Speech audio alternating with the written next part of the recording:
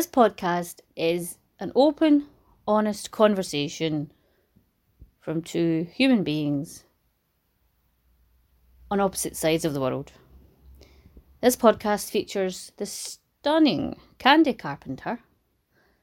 This was honest, revealing, truthful, and I just can't wait for her album. And I hope that you enjoy this conversation as much as I did. This is Candi Carpenter on Voice of a Woman, and this is Real Talk.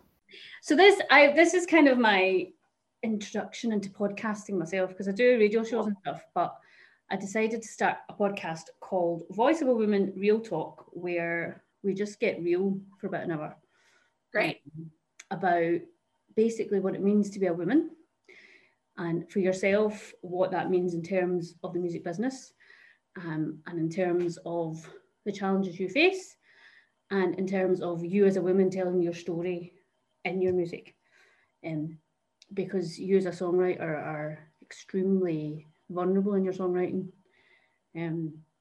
So much so that every single lyric and every single song that you sung in the British Country Music Festival was like, just, when as a songwriter, when you write a song and you just feel it in the heart, it just like goes right there, and it just digs and keeps digging, but it's not it's in a kind of comforting, not alone kind of feeling.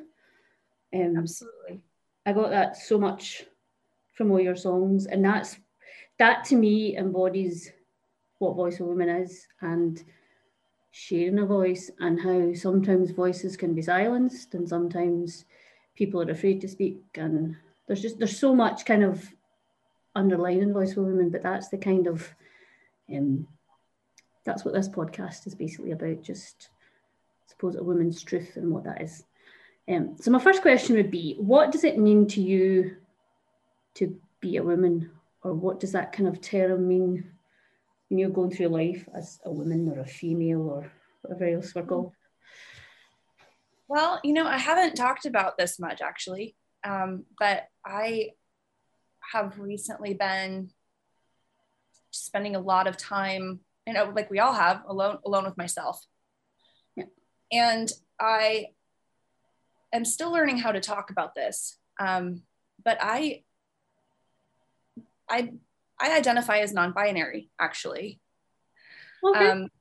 Yeah, so my pronouns are she, they, and I'm actually I haven't ever said that in an interview or at all. I'm sorry, I'm a little emotional about that actually right now.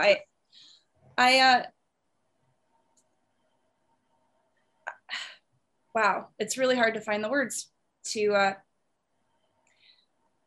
Well, that's amazing. We're all who we are, and that's an amazing thing to be able to say that and to be able to express that, and that's an amazing thing. And thank you for sharing that, because that's incredible. And just like, that's who you are, and that's what you identify as, and that's an important part of your story. It's been a long journey getting there. I grew up a pastor's daughter, and there's a lot of extra expectation put on a child of a clergy, because in a sense you're a pastor as well. It's your job to really show up for people and help people, and you don't necessarily learn how to care for yourself in that environment. I have really struggled with my identity my whole life, because as a kid, my identity was in my faith. It wasn't about who I was as a human being. It was about who I was in Christ. The Protestant church, I gathered from my last visit to the UK, that like the evangelical church in the US is different than the church in the UK. And I had some songs I was so nervous to perform, because they touched on my religious upbringing and what I experienced in the church as a kid and as an adult. And I am still nervous to sing them in the US. I think some of the reactions might be different to a couple of those songs, but it was funny, especially singing Everybody Goes to Hell in Blackpool. I sang the song and I was expecting like a lot of upset faces, and everybody's just like, woo! Everyone's like, woohoo! I think probably one of the most biggest hits, because I remember like the laughter and just the like you had the audience in the palm of your hand that night, that afternoon. It felt like a night, but you had the audience in the palm of your hand, and like they were listening to your every spoken word, and then they were listening to every lyric, and then when that song came, it was just laughter and woohoo, and it was just like they all had their own personal struggle with whatever they were going through or whatever experiences they had with that, and you could feel it in the audience. It was like you took us on an emotional roller coaster ride, and then when you talked about your boyfriend being a serial killer, it was like, okay, really serious. And then, it's funny because my fiance and we got engaged in the UK when we were in Scotland, and he'd planned this absolutely beautiful I've seen the proposal. I was totally surprised by it. I had asked him not to propose in the UK on our trip because I love him, but he loses things constantly. If I had back the amount of time that we've spent looking for his keys in his wallet, and really, I mean, within a day of being in London, he lost his pass to get on the trains and the tubes. So I was thinking, oh my God, if we bring this ring over there and you're trying to hide it from me, it's going to end up in a toilet or like, falling down in a crack between, minding the gap and just falling in there. So yeah, he didn't lose it. And the proposal was gorgeous. It was at the Glasgow Necropolis, and it was on the same day Britney Spears got engaged. And evidently I didn't say yes when he asked me. I said, Britney Spears just got engaged. That's how I responded to him. So the fact that he decided to go forward with the engagement and still loves me is a miracle. It's a wonder. I'm a lot to deal with, I think, probably. What an answer. Was that your yes? Did he just translate that as yes? Well, there's a video, and I watched the video and I did nod. Well, so I went, Britney Spears just got engaged, and that's what I did while nodding profusely. Yeah, he's really wonderful. And that's the joke on serial killer. He's the most gentle, kind, compassionate, generous human being. I can't say enough about him. And when we first started dating, it was hard for me to open up to him and trust him because of kind of my past poor judgment. But he is remarkable. And it's been strange to write a lot of these songs with him. I think he's a co-writer in pretty much every song on the album we've been working on. And a lot of the songs are really detailed about my past and things that he probably wishes he'd never heard about. And we've had to get very real and discuss all of this. He knows everything about me, and pretty soon everybody else will too.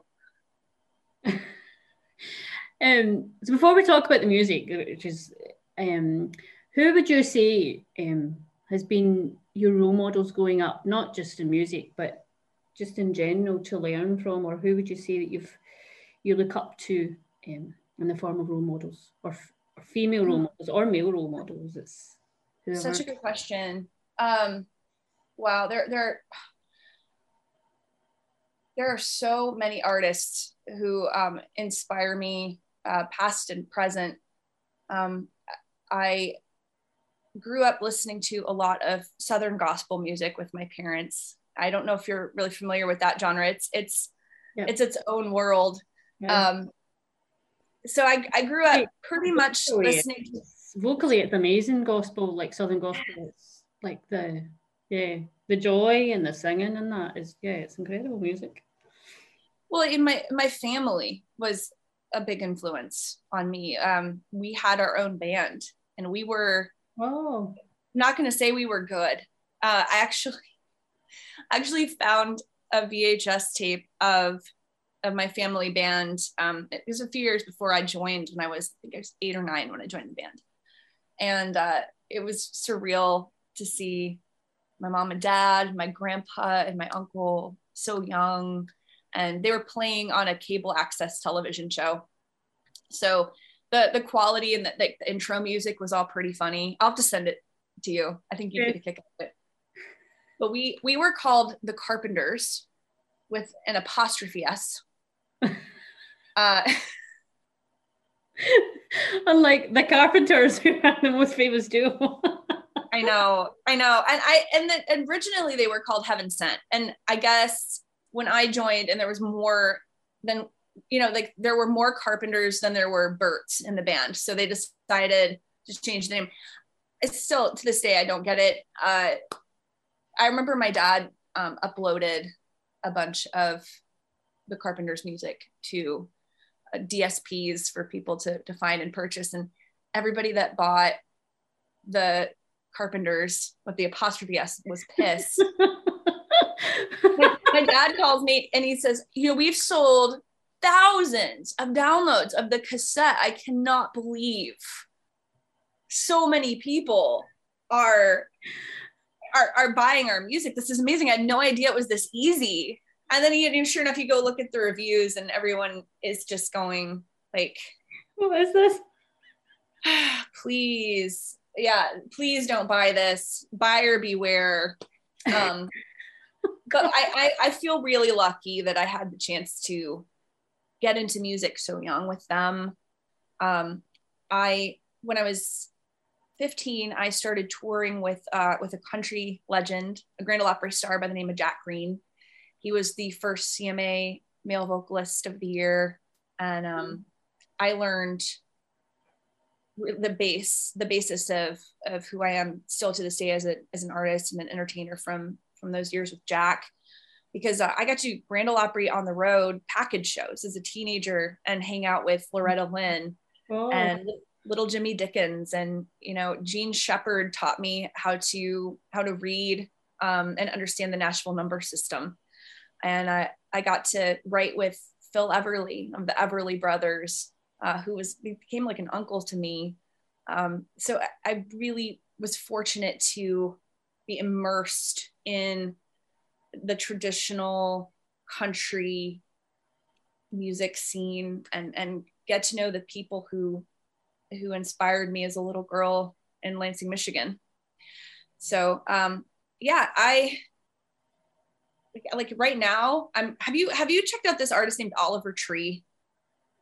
No, I can't say I have. Not yet. I've been getting such a kick out of him. He's hilarious. He wears these costumes, and really half of his shtick is comedy. And I think I'm actually just as inspired by stand-up comedians as I am by musicians, and those who do both, like Steve Martin.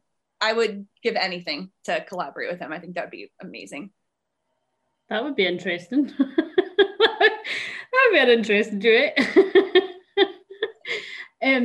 Speaking of comedy, I can't remember her name now, and it's probably not even any point bringing it up, but it was a Netflix series. I think she was a gay comedian, and she was talking about that and how, like, her experiences of coming out and what people... I think she was an Australian. I wish I could remember her name. It'll probably come back to me. But that was so inspiring. I think she caused such a sensation. Like, it really was amazing. I need to remember and message you the name. That really stayed with me. Just her personal journey and her telling her truth and just people accepting it. It's just incredible. And what an education you've had musically. Like,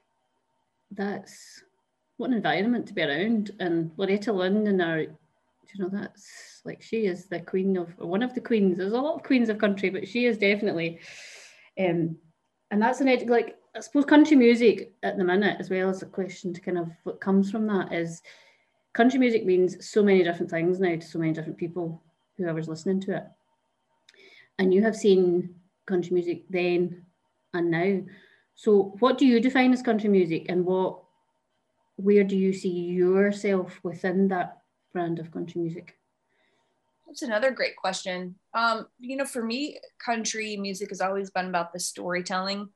And I hear that answer given a lot to questions like these, but I do think that is the foundation of the genre. It's all about honesty, even when it's uncomfortable. Yeah. And you know, the Outlaws, Johnny and Willie and Waylon, they were, Merle Haggard, they were so honest. They were honest about the darkness in life too, about the parts of the human experience that aren't pretty, that people get uncomfortable about when we talk about them. And like Folsom Prison, I mean, actually going into a prison, learning about the inmates and telling their stories. I think for me, that's the kind of the artist I want to be. I want to tell my stories, because I'm not an expert on anything. I'm barely an expert on myself. There's still so much I don't know about me. I'm endeavoring with the album I'm writing now to unpack a lot of that, to figure myself out. And again, like, take off all of these labels, these identities that have been, you know, forced onto me, that I haven't necessarily chosen for myself. And I think that, you know, there's a lot of freedom in country music to do that. And they're all different kinds of country music. I'm not even totally sure anymore what makes something definitively country. I think it's really about the attitude. Yeah. Yeah, I think the parameters of it has shifted over the years, and over, like, even within the UK and even in America, like with pro country and just all the different, like, folk country and pop country and rock country, and it's kind of made the parameters of it and the borders of it, they've moved, and they keep moving, and they don't stay the same. It's like nothing ever does it? It's an ever-changing genre of music, and like, what's country to one person is not country to another person. And how country is that? That's country. That's true. That's so true. That's true. That is so country. But someone's true. But yeah, I think that's like, there's so much within it, and I think, like, I know a lot of times, because I do love the real heart of country. I think there's so many female artists right now, like yourself and Brandy Carlisle, because I know you've worked with her a lot. Yeah, an amazing experience for sure. I mean, that, like, just even like The Joker is one song from Brandy Carlisle that I just, like, every time I listen to it, I'm just like, it's a masterpiece. It is a masterpiece. Like, and getting to hear her live, sing that live, I got to hear her sing that live for Judy Collins. It was just a really intimate performance. It was just Brandy singing to Julie. I was there too, or to Judy. I was there too, but I mean, it was really about that moment between the two of them, and getting to watch that was magical. And when people ask me what the greatest performance I've ever seen is, it's that moment. Brandy singing one-on-one to one of her musical heroes. What a moment. That must be like a kind of full circle moment for Brandy herself, because, like, what was it like working with her? Because you're both so talented in your own ways, and to come together like that, you must have learned from each other in that setting. And the EP that you produced was just, yeah, it's kind of like the words hitting the gut. So that must have been such a great experience. What did you learn from that, and what did you take away from that experience? Because that must have been amazing. I learned a lot. Yeah. For one thing, I put too much emphasis, earlier we were talking about kind of the expectations that they're put on artists, who identify as female in music and in Nashville. And, this is a few years ago for me. And I was still putting so much emphasis on my appearance to my own detriment.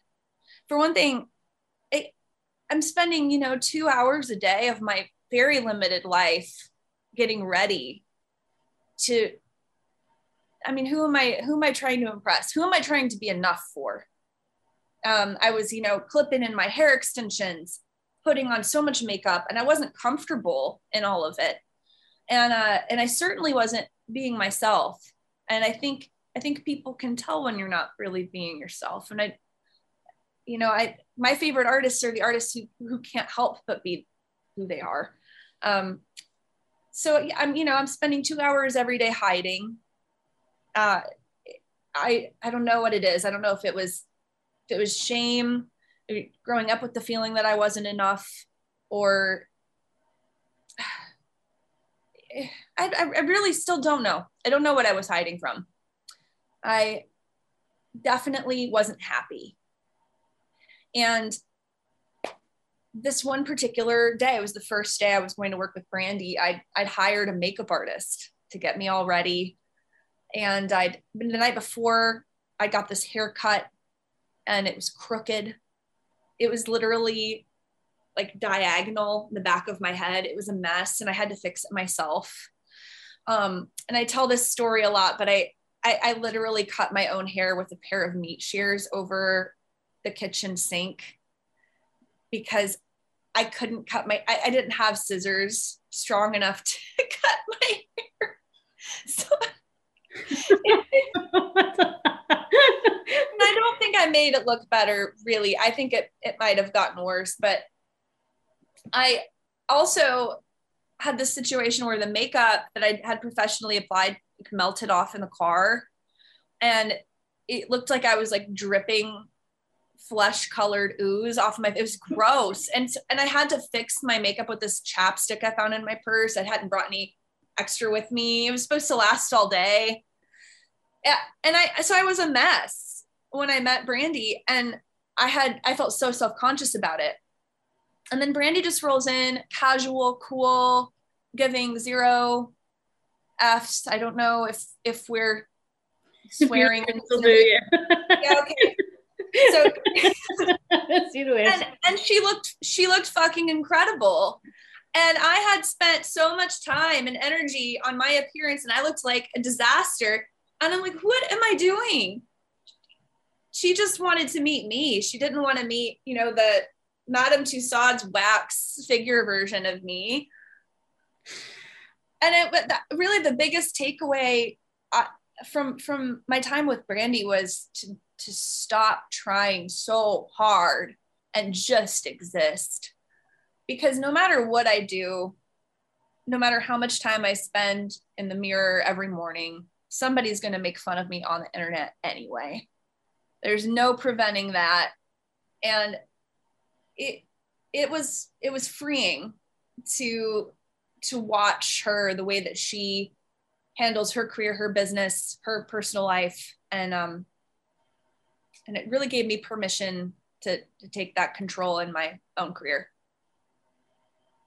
That's incredible to take that away from that, because I've always seen the music industry as there's two sides I see of it.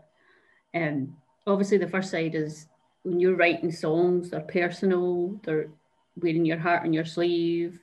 A lot of them are authentically you, and then it's like, oh, do I want to share that one because that's me? And then when the listener hears them, your relationship with a song is your unique relationship with that song and that artist. No one else has that relationship with that song and that artist. Interesting. Yeah. Well, that's the way I've always seen it, because like everyone has different perspectives in their life and whatever story and whatever struggles they're carrying. And if they're listening to a song, they'll take a different view of it or a different meaning from it, which I always find really interesting. But then it's a product when it gets to radio or when you have to sell it. And that's a completely different mindset. Like, there's two, I just see that as two, I don't know if you, because you're obviously in the midst of it. Is that the way you see it, or is there more to it than what I've just explained? Excuse me. Absolutely. I guess that's the same with everybody's experience in life too. I mean, I think it's easy to get so caught up in our own experience and what we're seeing, you know, in our brain, behind our eyes, what we're feeling in a given situation. But everyone is navigating this existence in their own little spaceship, and we can't know what's going on in their world, in their inner world. It's been striking. My relationship with my fiance is so healthy for me and such a great opportunity for growth, because we're very different people. I don't know if you've ever gotten into the Enneagram. Yep. You ever done that? Okay, yep. So I'm an Enneagram 4, wing 3. There's probably no surprise to you. I feel everything intensely, deeply, all the time. Like, I could cry watching a cereal commercial of like a mom taking care of a baby, and then like start thinking about my own childhood and like how often I didn't eat breakfast as a kid, and then I'll like be fucking sobbing on the couch, and like he'll look at me and be like, "What is wrong with you? What is your problem?" That was a Cheerios commercial. I do that sometimes. Yeah, but like he doesn't do that. He's just like, "Oh, that made me hungry for cereal. I'm gonna go fix a bowl of cereal." Yeah, so we all respond differently to music too. I mean, everybody's in their own world. Yeah. Yeah, definitely. That's yeah, because like I always say this, and I think my sister's probably annoyed every time I say it, but I always have to bring it up because it's so true. Like, she always complains to me that I listen to depressing music. Oh, sure. I don't see it as depressing music. I think I kind of see it as this is a weird and mega fucked up world in so many ways. Absolutely. And how the heck do we try and make sense of everything that's going on around us, even pre-pandemic? But then the pandemic comes in and it just makes it so much 10 times worse. So you're like, how on earth do I navigate this? And how? So when you hear somebody that feels what you're feeling, and you've not really told it to anyone else, you've not really spoke about it to anyone else, and there's somebody singing it to you out of speakers, you're just like, yes. Even if it's a sad, I don't believe in sad songs. I don't think there's sad songs. I like it's real emotion and it's real life, and that's what I love about music. That's for me. I mean, I also love like when I'm trying to do my housework and my chores, I need some rock, and I need something that's not going to make me stand and cry because I need to get my chores done because it's hard enough doing them as it is. But to me, music is just real when it's that when it's that true, like that line. I think I told you about it last time. I don't know, wait a minute. Now I can't remember the line and I've not got it written down. Are you an Enneagram 4? See, I've done Enneagram before and I kind of struggle to know because like I've been a carer for my whole life because my mother died when I was younger. Okay. I've kind of unknowingly took on the mother role as such. Oh, interesting. And wasn't really a child as such because I had a 3-year-old sister. I was 12, so I had a 3-year-old sister, and I had a brother that was just 2.5 years older than me. So I was kind of in the middle. So I was kind of the trying to keep things together or trying to give people what they were needing, and so from that kind of sense, I don't know if I've ever got my own identity because I've been looking after others, and that's just kind of went on my whole life kind of thing. I'm going to send you some information, but yeah, the thing about the Enneagram is just, you have a number, but you also have, usually a wing, and then numbers that you kind of revert to when you're at your healthiest and when you're at your unhealthiest. And I, as a 4, 4s also, by the way, notoriously struggle with identity. And that has been a big issue for me in my life as well, as a side note. But I notice that when I am, in a stressful situation, in a crisis situation, or, not feeling my healthiest, I will take on the characteristics of a 2, which is the helper. So I would put my money, based on the way that you also react to cereal commercials, on you being a 4 or having a 4 in there somewhere. No, but I think I do. I feel those intense things, like the mother giving the child something like that. Yeah, but yeah. It's the caregiving. It's that thing that I haven't had for years and years and years and years and years.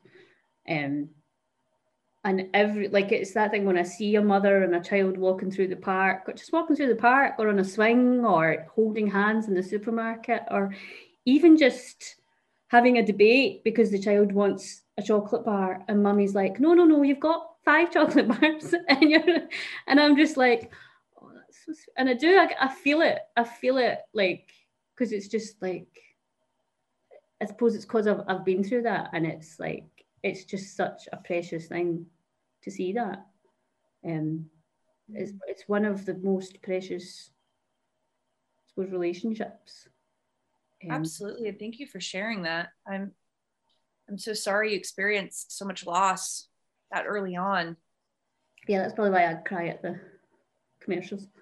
Although I don't watch TV that much, but yeah, it's a very I think it's difficult, like, how you can miss something you've not had. People usually say that, but you can definitely miss something you've not really had as such. Well, when you know it's supposed to be there too, yeah. you know it's missing. Yeah. I was on my own at 15, and I feel this. I do feel a lot of loss around my teen years, my adolescence. I was alone on and off before then as well, and I didn't get the school, the like high school experience, or have the chance to really make normal, healthy friendships. I think my therapist called it individuation. It's this like period of time you have when you're actually supposed to rebel, and kind of piss off your parents. Like, that's like a healthy thing to do. And I wasn't with them, and I wasn't able to rebel, and so I think my identity got lost in the shuffle there. See, I relate to that totally, because, like, I know it's like the kind of common threads of being a child and being a teenager is doing all that, or going out, getting pissed and forgetting to go home, or just being out all night and not your parents not knowing where you are and all that kind of stuff. I wasn't doing all that. I was at home caring, and it I didn't rebel, although, it was like, if you didn't do what you were told, that was you being disobedient, kind of thing. And it was like, I don't think I rebelled in that sense. So I can see, totally relate to that. Totally relate to that. Just, I suppose, rebelling by being yourself. I've got a playlist that I now call Rebel Heart. I love that. Which is songs that, like, just songs about all that. I think I've got Dirt Around the Tree in it now as well. Just of the topics of the songs, and just even the song This Is Me from The Greatest Showman. Yeah, cool. I am, when I'm in the shower singing that, like it's, but I think there's so much in that song, like for a 3 minute, 4 minute song, there's so much in that song to give you that kind of empowerment as that everyone is okay where they are, when they are, and who they are. And that's the most important thing. And to have a good friendship with yourself is probably one of the most important things, because as they always say, it's that old adage, like, if you don't love yourself, how can you expect someone else to love you? Which is the hardest thing to hear, but you think, well, if I don't love myself just now, then I need somebody to love me. So go on, like it's the two-way street. But yeah, it's that's real life. That's like there's lots of songs in this now. There's a whole album. I know that's what we're talking about right now.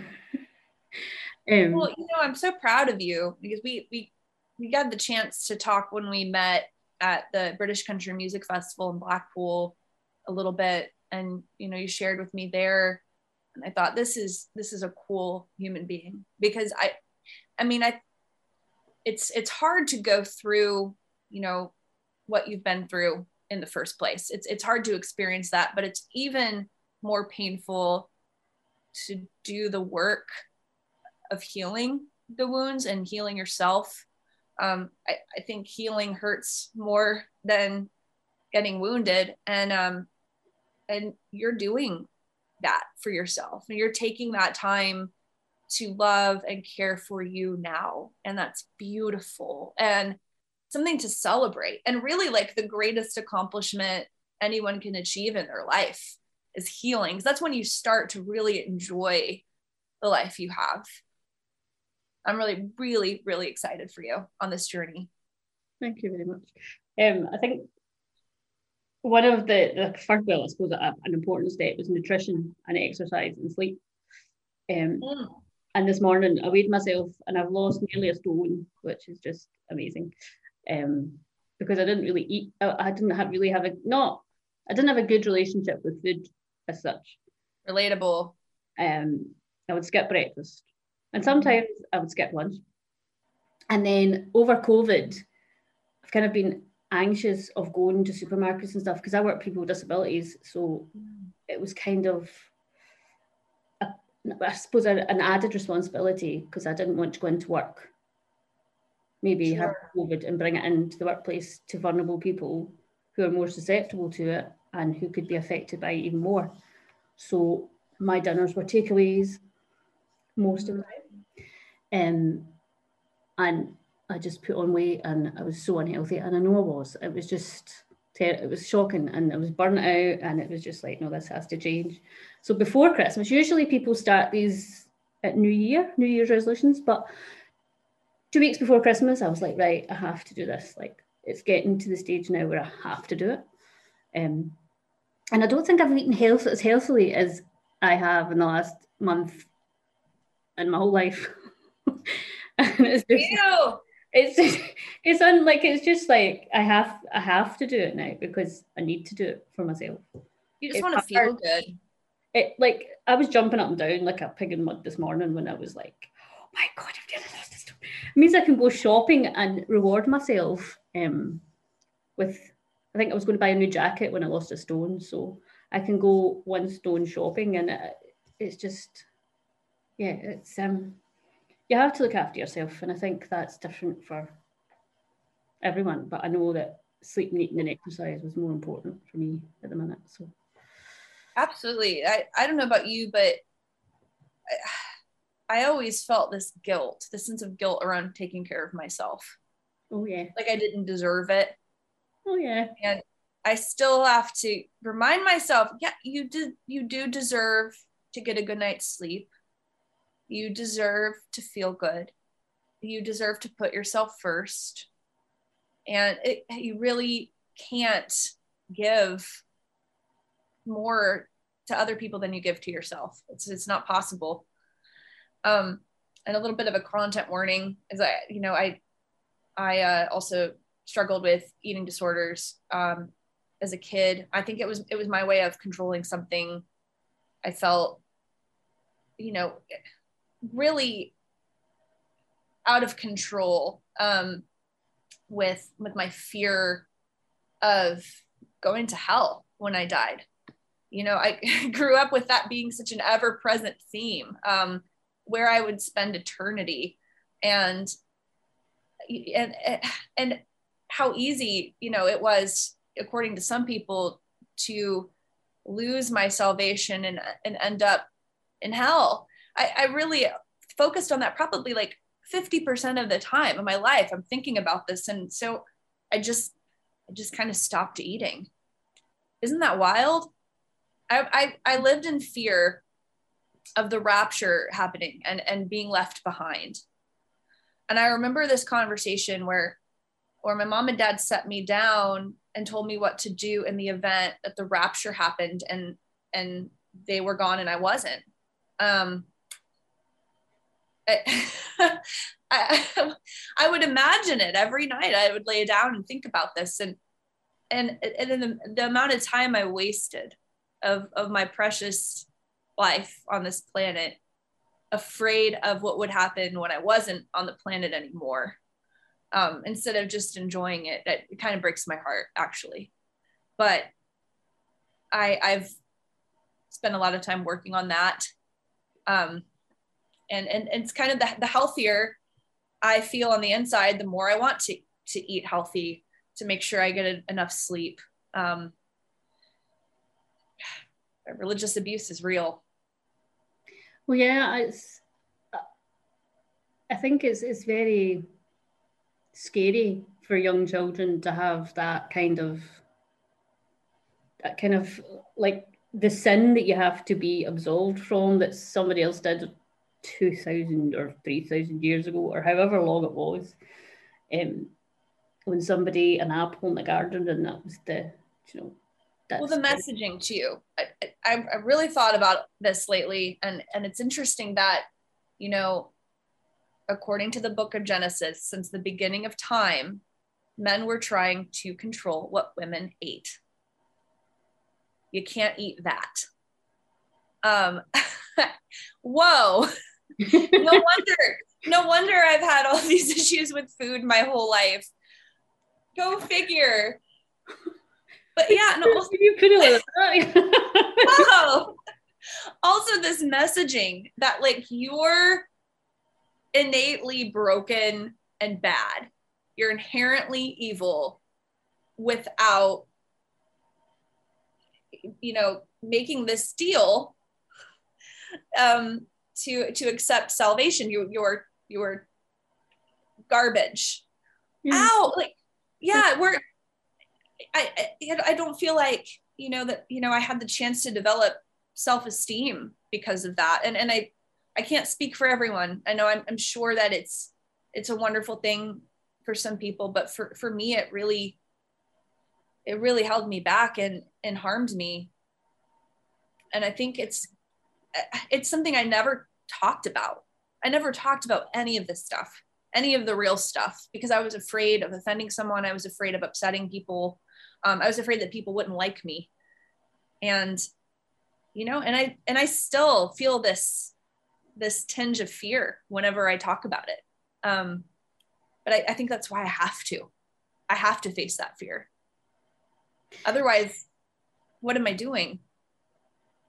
Yeah, I've asked myself those kind of, I don't talk about it a lot, but I've asked myself those questions as well, because like, it was like a kind of thing. You were dragged to church because that was the good thing. You were good if you church, and you were bad if you didn't go to church.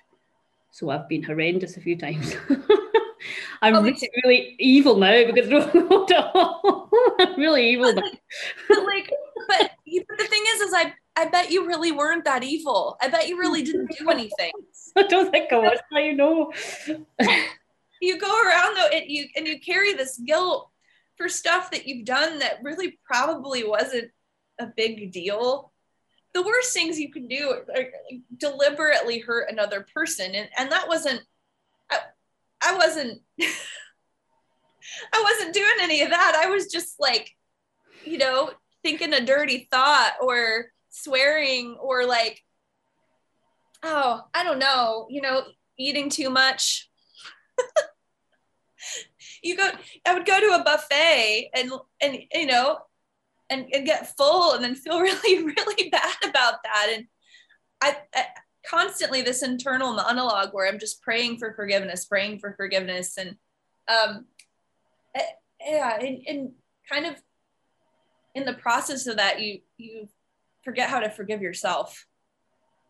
Yeah, it's like I think society has a lot to answer for in those kind of ways with bringing up children and bringing up human beings, because being a human being is not easy.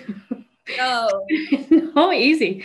And being a young human being is even more difficult because you're listening to so many mixed messages. But and those kind of religious messages, they're like drained into you. And like even think about it now, like when you were seven, you're in a white dress and you're like communion. And I remember, and I had to get my hair cut for that. And I remember like not wanting to get my hair cut for that and crying all the way home because my hair was cut. I just thought, I don't want my hair cut. I don't want to wear a white dress. I don't want to do this. But it was like you were made to do it. And then it was like now you're, and I keep thinking about that. And it's like all these young children in white dresses and all the young boys in suits. And it's like, what is that all about? You know, Like it's not, they've not got a choice in that. They're just learned and told, and it's not a choice. It's like there's a whole party around it, and it's lovely to wear a nice white dress. And obviously women wearing dresses is a huge thing a lot of time because they like to look smart. oh, they're so comfortable too. I love a good dress. but you know, it's why I started to question my gender identity, because I realized I never actually made a decision about that. And I had grown up, you know, in a world where being queer was just not a possibility. And I didn't discover that I guess bisexual would be the right term for that, you know, until I was an adult, because it just, I just assumed I wasn't. It wasn't presented to me as something I could be. I didn't know anyone like that. And I never felt really comfortable with the expectations of you know, of being a woman and what that meant. I kind of just felt like I was just a person, you know, just a ball of energy floating around. I didn't really feel like I fit into anything. And I didn't know anyone like that either. So I just took on the role that was assigned to me and tried to play it to the best of my ability. And I'm a pretty good actress. That's the danger. I was so good at playing that role that I could fool myself too. yeah. And I remember this church picnic that I went to. I think I was 11 or 12 years old. I didn't really even have boobs yet. Yeah, I was just a twig. And I wore a white t-shirt to the church picnic. No big deal. I'd always worn t-shirts. I hadn't started wearing bras. And this boy threw a water balloon at me. And I guess my shirt, you know, you could see through it because it was white. And I remember the pastor getting really upset and sending me home. And I did not understand what happened. Like my mom and dad got it. I knew that I felt humiliated and ashamed and disgusted with my body. And I didn't know why until a lot later, till I was old enough to get it. But I hung on to that memory anyway, even though I didn't understand why I felt that shame. I still was imprinted with it. And I have so many stories of shame about my body, just having one. Like I asked for it. You know, none of us said, you know, please let me have a body. Please put me on this planet. Like we're just here. We're just here with all these responsibilities and obligations. And it's a beautiful gift. It is such a wonderful thing to have a life. I'm very thankful for mine. But it's so hard to navigate the journey when you don't even understand what it is. Yeah, I think a lot in the, like in Ireland where I live just now, and it's not in a bad sense, it's the truth or what actually is happening is kept from children, so they don't, as you, they don't fully understand. So they would take on responsibility for that. It's like, well, that happened to me. So this, when people say don't take it personally and don't be so sensitive, but like, that's where that comes from if those things are not explained to them and obviously age appropriate, because there's ways of telling people these kinds of things and help support them in that role and what's happening in their life. But a lot of times that doesn't happen. No.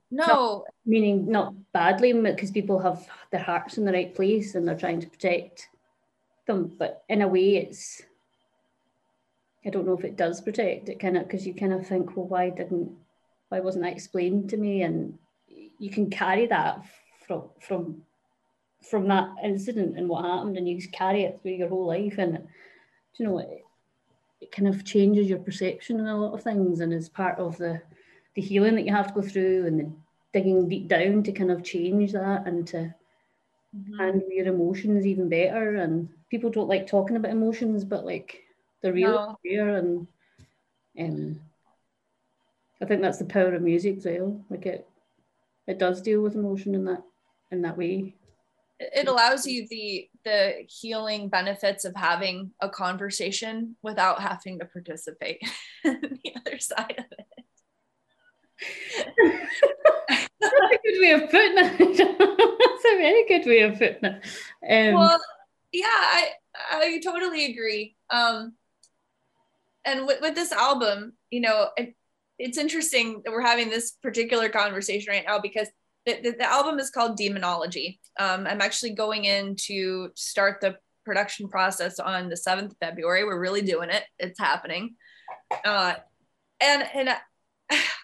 I was really trying not to write about religion. And so it's in pretty much every song. I got to be honest. Like it just kept happening because it was such a foundational part of who I am and how I got here, and being a pastor's daughter. And I have to say, like, my mom and dad absolutely did the best they could. Like, my dad came from a long line of pastors. His dad, his grandpa, his great grandpa, all pastors and missionaries. And I think he had done a lot of work on himself to raise a kid like me, a kid who ended up like this. And I know they love me so much. So I hope they know that, when they hear this record, that the goal is not to be disrespectful to them or to anybody.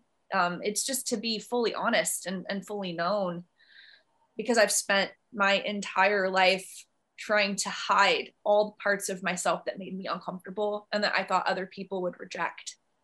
And the purpose of this album was to make that known, to be fully open, to talk about things that I've been terrified to say out loud. Because if I put it in a song and then I spend a bunch of money recording it, I have to keep saying it. I have to sing it for people and promote it. I have no choice. It's going to be a lot. But I'm really proud of the work that we've done. It has not been easy. It really hasn't.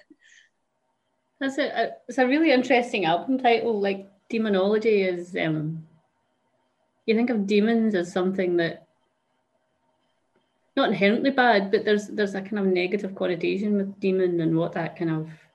Oh yeah, absolutely. That's why I'm calling it demonology. Because of the inner demons, this isn't like an album about, like literal exorcisms, but it's an album about exorcising the past, the demons that we've been carrying around from childhood, from bad relationships, trauma, basically. And interestingly enough, I have to go through, my dad, like a long time ago, did a bunch of stuff on ancestry.com, and he found out that we were, like, my family is distantly related to King James. And I need to, so hold off totally quoting me on that, internet land, because I need to go research it a little further. Yeah. I could go on there and be like, Dad, like, what are you talking about? This is not. but he's really good with genealogy, so I trust him. But you know, we were riding the train up to Scotland, and I was doing like a little bit of research on King James, and I had no idea that he had written a book called Demonology in the 1500s. And I'd been planning to name my album Demonology for a full year before realizing that. And it felt like one of those just meant to be moments. I think, you know, it literally in the blood, this concept. And we'll see when it comes out. It's, you know, supposed to be out before, at least partially, before I'm in the UK in August and September of this year. But it's going to be a big undertaking. Full-length album. I can't wait for it. It's yeah, I can't wait to hear it. And just hearing you say that, like, just everything about it, I just can't. I know I'm probably going to have tissues beside me and just take it all in and have 20 listens to it before it sinks in, because it sounds like it's going to be a good one. Well, you were there for the preview, so you've heard part of it. Yeah, I was hoping that the second half of the album would be a little lighter. I cannot say that it is. It's an intense hour, but it's Candi Carpenter real talk hour. That's what it is. I'm hoping that it will encourage other people to be real, and to not be afraid to be. And I still deal with a lot of fear about being me. You know, I think that's probably my greatest fear. And the thing that I'll always be working on is being okay with rejection, especially when it comes to my identity. I suppose as well with music, that must be, I suppose women in music, or like people who identify as women in music, have a more difficult time with their music and getting music onto radio and stuff like that. And I know that you were part of the Song Suffragettes, and probably still are part of the Song Suffragettes with Kaylee Shore. My best friend, yes, absolutely. I love her so much.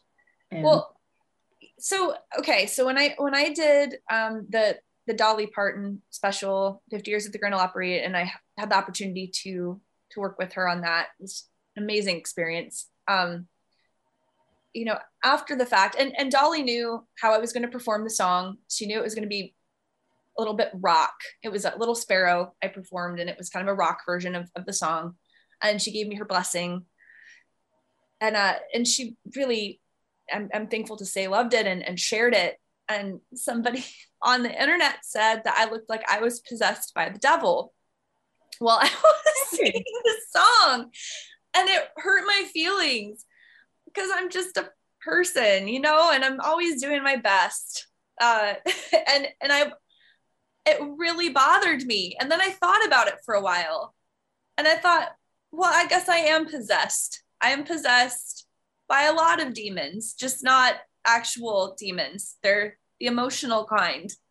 And maybe that would be a pretty good idea for an album. So I would like to thank the man that said I looked like I was possessed by the devil. See, it doesn't look like that to me. Like to me, it looked like, one, it looked like you were born for the stage, because you performed that song. Like, it was a great lesson. Yeah, your whole heart, soul, and passion was in that song. And I've played that song so many times. Like, it's just, the vocal on that is sensational. Like, that's what I saw in that. I didn't really think of anything devilish when I saw that at all. I didn't either. But again, though, that's the lesson, is that, you know, first of all, it inspired me. And I'm very grateful actually that happened. But you're just never going to make everybody happy. No, you're not. Like, Dolly Parton told me she liked what I did, but this random guy thought that would be a nice thing to say about someone he doesn't know. Yeah, but it gives you freedom. Once people rip you apart online, you're just kind of free to do whatever you want from that point forward. That's very true. I mean, that's another major part of, like, the music business, being an online presence and having to be an online presence for your career. And nightmare for an introvert. I'm actually very introverted. I can perform and do my work and enjoy being on stage, but like in my private life, I don't really go anywhere, and I am a cat lady, and I just like to, you know, be at home.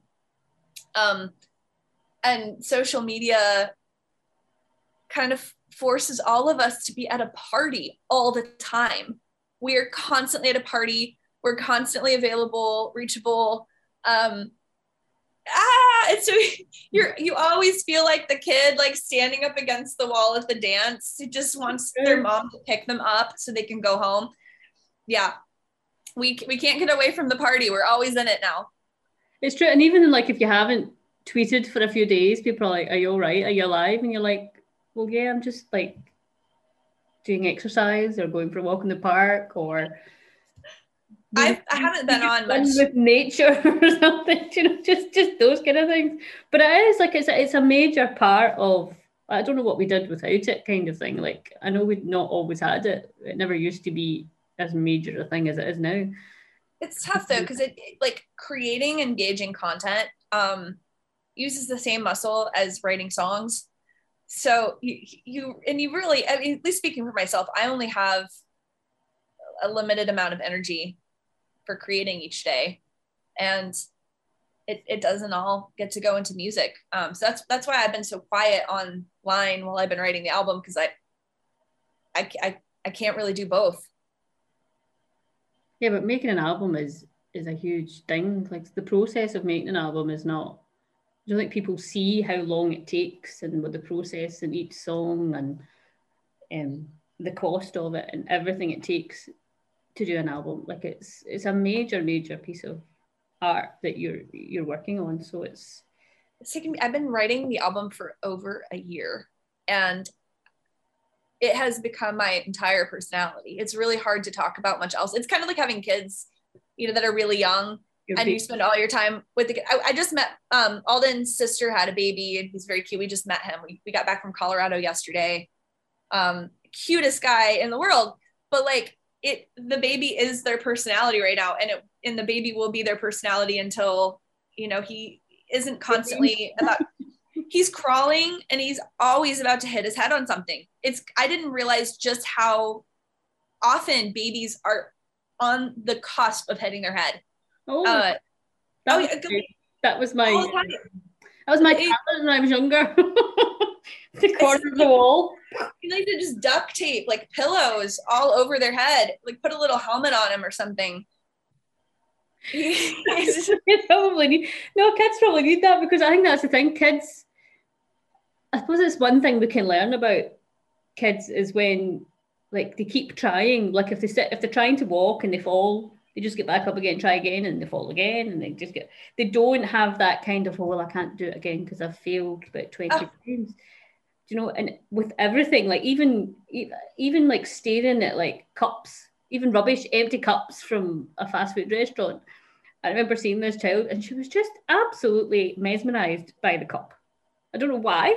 She was just staring at it, and then she was like in the buggy, and you could see her trying to go back and say, what's that? And the mum's like, no, it's just rubbish. But, like, she was so like, I want that.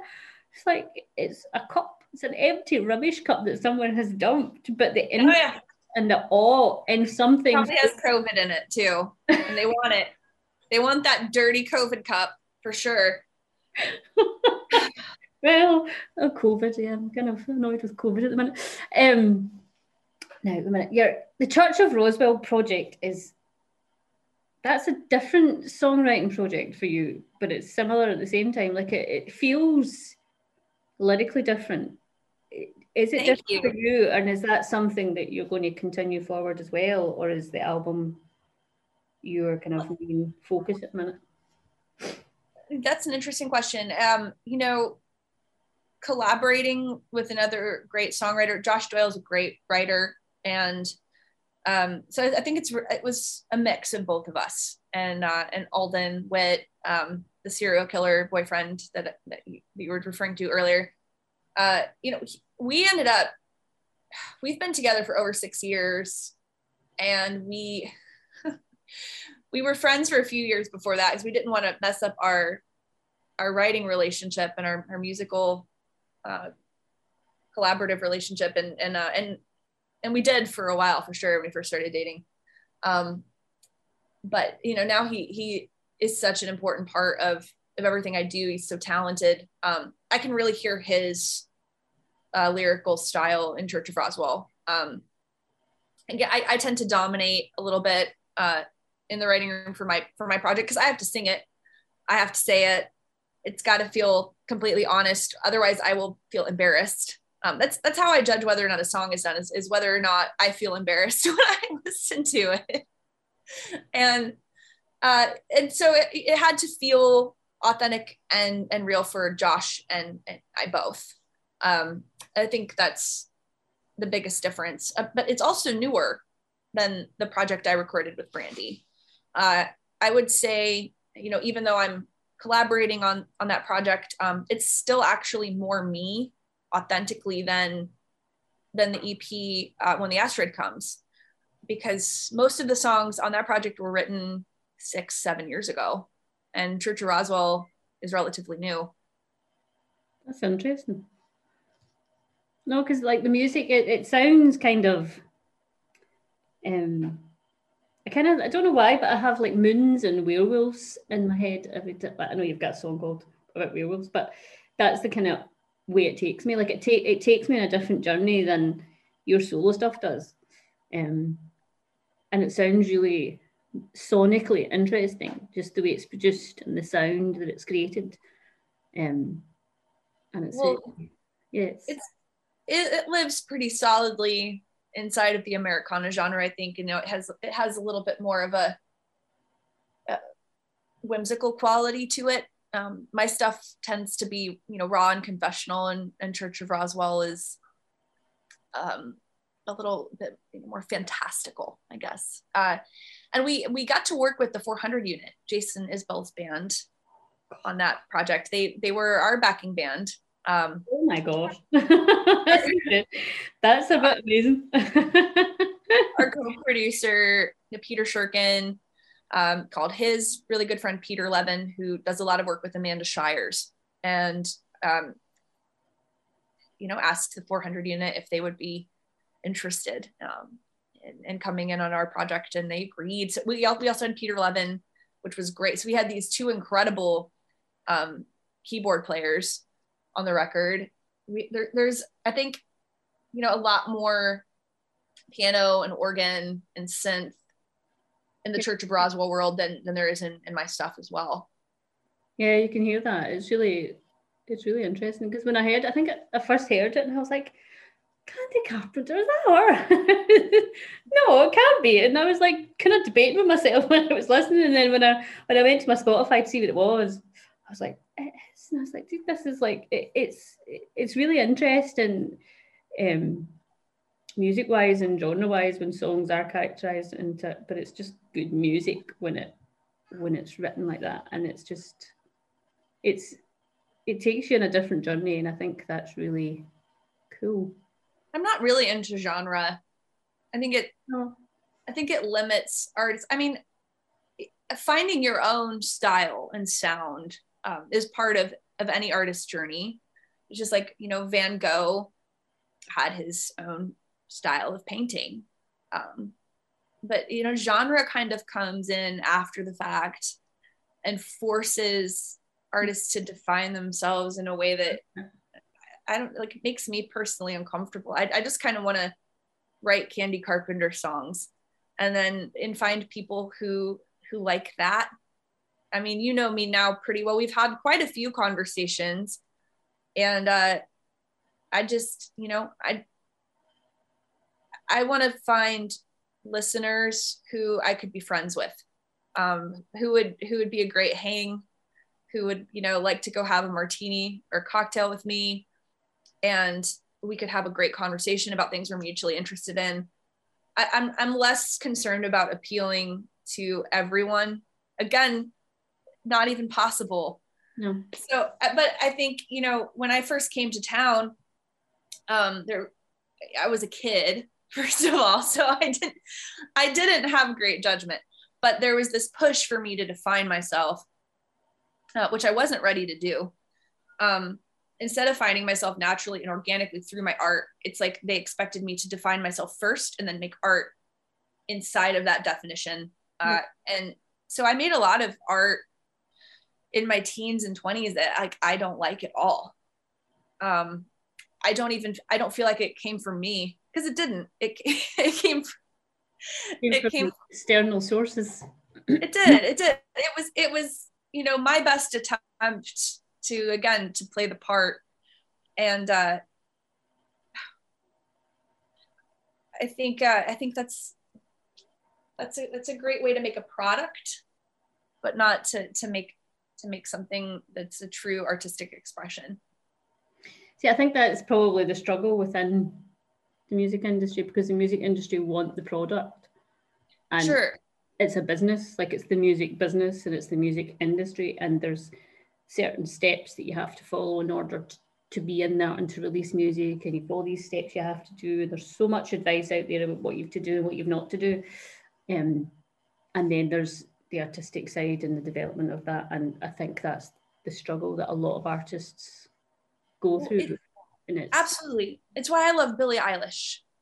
She was so young when she started that there was no time for anybody to get in her head and tell her who she needed to become. She just made this incredible album with her brother in their bedroom, you know, and when you listen to, I mean, it didn't fit into a genre. It completely redefined a genre.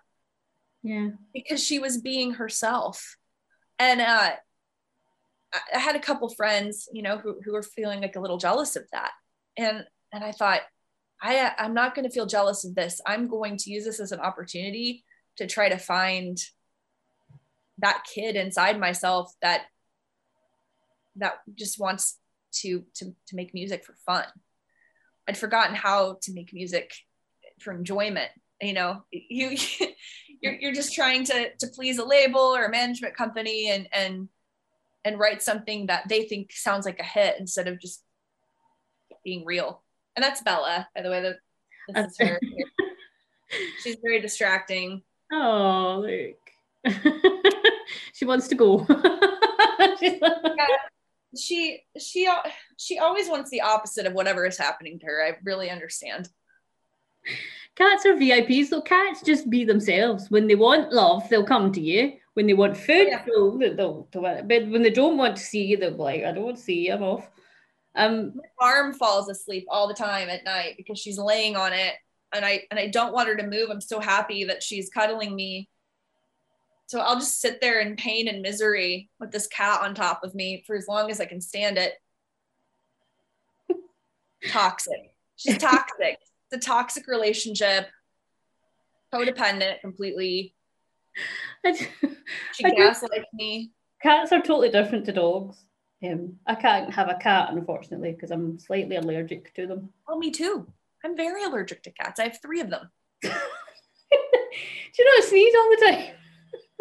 I don't know. I take a lot of Zyrtec, probably more than I should. I don't know. I love things that are bad for me, I guess. It's a microcosm. I hope you're not always unwell then, because No. Eventually when you're constantly exposing yourself to an allergen, like a cat, I don't know how it, I'm not a doctor. Don't follow any of my advice, honestly, everyone. But I've exposed myself to the cats to such an extent that I don't get sick anymore. Well, maybe that's. I don't know. I don't know. Long for a dog, but maybe a cat is the way to go. I don't know, but I never know. Well, you can have one of mine. I help out at a rescue centre, so there's loads of cats I could choose from. There's like 100 of them in there at the minute. I mean, look at this. Look at this. Oh, look. She's been there pretty much the whole time. She's just been wandering back and forth for attention. That is the cutest thing. Now, I was reading on your website, just a bit of fun to end with. There's a lot of things you're interested in.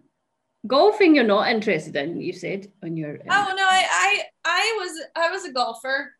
I got to go to school up through part of the 9th grade, and in that time I was on the varsity golf team, and we were ranked the lowest team in the state, and I was the lowest player on the team. So that made me officially the worst golfer in the state of Michigan in my age group.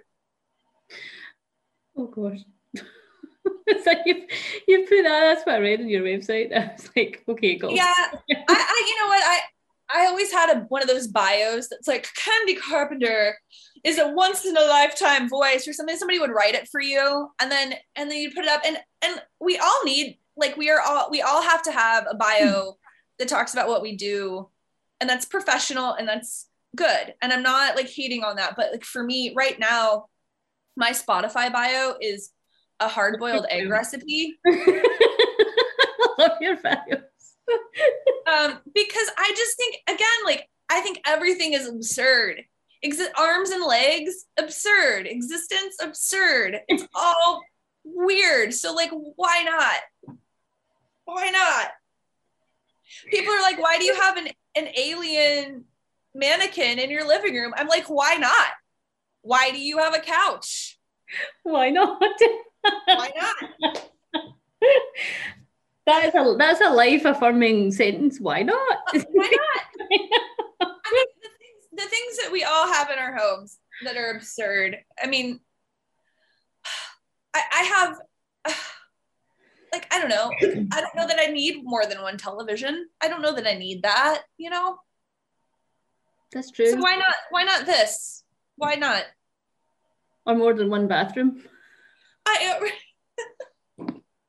Like, I have a fireplace in my living room that isn't functional. Why? Is that the one where you have to put a real fire on, or is it like? No, you can't. If I put a fire in there, it would burn down the house. Oh, don't do that. It is not functional. It is purely decorative, a purely decorative fireplace. Lovely, for pictures of yourselves and your cats. For your cats to crawl on. That's what it's for. It's for your cats to crawl on and sit on. Like, here's another one. Why do we have so many pillows on the couch? It's not even comfortable. Like, you have to move them. Why do we have so many decorative pillows on the bed? You have to take all of those pillows off of your bed. Every morning, every night, you're taking them off, you're putting them on. Why? Why are we doing it? I don't know. We do it, though. You know what? That's a good question. You know what makes no sense? Decorative soap. Have you ever bet you go to an aunt's house and they're gonna have like a wicker bird's nest with like a bird soap and then 2 soap eggs, and you can't eat, and she'll tell you, like, don't use the decorative soap, only use the liquid soap next to the decorative soap. It's so true. In the Midwest, in Ohio at least, I don't know if you had this, but like there was this thing where grandmas and aunts were crocheting dresses to put on plastic dolls, And then they would put the plastic dolls over the toilet paper to hide the extra toilet paper in the bathroom. That's true. That's so fucking weird. What, like, why did anybody ever think like a cloth toilet seat cover, like a carpeted toilet seat cover? It's a good thing. That's gross. And you know what? You know how often that's getting washed? It isn't. Oh, that's even worse. It's not. That's even worse to think about. Yeah, I know. So, you know, that's my take. You know what I still have up here? I have a happy birthday sign from Halloween. Halloween. My friend, her birthday's Halloween. We had a birthday party here, and I haven't even bothered to take it down. And I know that's pretty sad, actually, but I like it because it's like drippy blood, and there's like a bat. Why not? When it's your birthday and when it's his birthday, sure, it'll be relevant. It just the happy, you could just take the birthday down and just leave the happy up, and that's just pure laziness. I need to take that down. It's just up there. It's hard to get up there. Actually, it was hard to put it up in the first place. You know, also on your bio, these are very interesting. You're into paleontology, UFOs, conspiracy theories, and metaphysical. All things metaphysical, sure. Yep. That's like totally different from songwriting, but that's like really interesting topics of conversation right there. Paleontology reminds me of Ross from Friends, actually. These days I feel like you need to clarify too. I'm only into like alien conspiracy theories and stuff like that. Not anything potentially harmful. I like to keep a good head on my shoulders, but I just like fantastical things. I like things that challenge what I was taught growing up, and kind of creating my own belief system. That's very true. That's probably where I'm going myself with a lot of stuff. So yeah, it's I suppose that's what Voice of Women is. Like it's finding my own voice and what I believe in and the stories that women want to say. And I think that's where this podcast has come from, to talk about the things that are important, being a human. For sure. Yeah, so it's like I think it's so important to talk about these things, and that it's all right to talk about it. And as you're saying, it's not to be disrespectful to anyone. Not at all, no. But it's to be respectful to yourself and who you are. Yes, Linda, absolutely.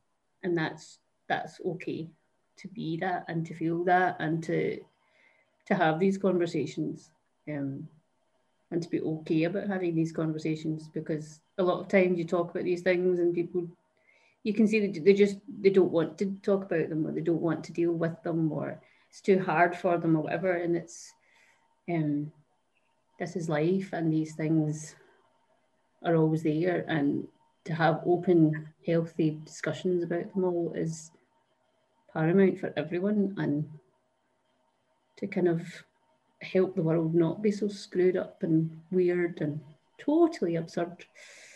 The more absurd it gets by the day. So yeah, but it's fear. Yeah, it's fear, and that's the big final boss at the end of the video game that you have to beat. I think too, from what you've shared about your story, and I think we probably both grew up being taught not to trust ourselves, and not to trust our instincts, our intuition, our judgment, and to trust other people's over our own. So and I hope, and I would love to have kids someday, especially after hanging out with our nephew for a little while. He's so cool. I want to take from my experience, the lesson that the most important thing that I can do for my kids someday is help them trust themselves, and create in them a character that they can trust. Yeah, I suppose somebody they want to be with 24/7, because you're with yourself 24/7. You're never Yeah. you're never not with yourself as such. You're always, you can't, like, because you can leave work and you come home, and you can go from home to work, and but you always bring yourself with you wherever you go.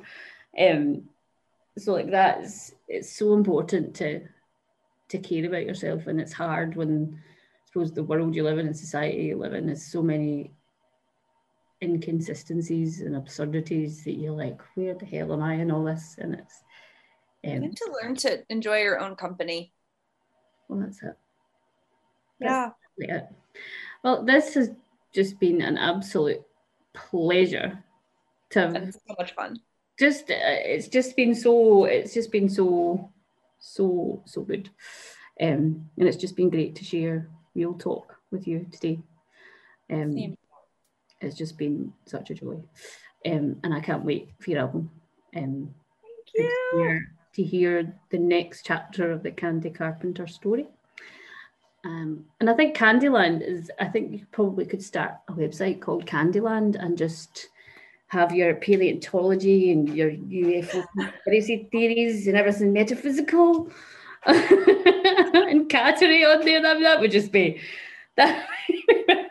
You've got Dollywood, and this Candyland is next. I mean, that there could be. I would be the only person visiting that website, those particular interests. You know what? I love studying old bones because they remind me that life is temporary. Yeah. And and I think this is a depressing thought to some people, but it's real. Nobody remembers, or I mean, we still don't really know what the dinosaurs looked like. Like, we think we do, but we don't really know. And so we definitely don't remember their mistakes or a bad day that they had, or something they said that came off wrong, or a bad song they wrote. We don't remember it. So it gives us, for me, it gives me the freedom to take chances, to remember that, there isn't going to be a permanent record of my mistakes. So it's okay to make them, because we're all going to end up like the dinosaurs at some point. When you put it like that, like it's true. There's only now, and it's like in 100 years from now, it's going to look very, very different and probably even more absurd. And we're only temporary. This is our temporary home, as Carrie Underwood sings in that song, and it's so true.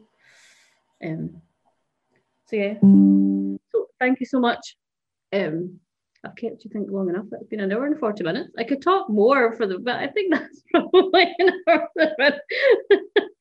It's been absolutely brilliant having you. Thank you so much. And it's given me food for thought, and it's great to just chat. Great to see you. Yeah. Look forward to seeing you again later this year, I hope.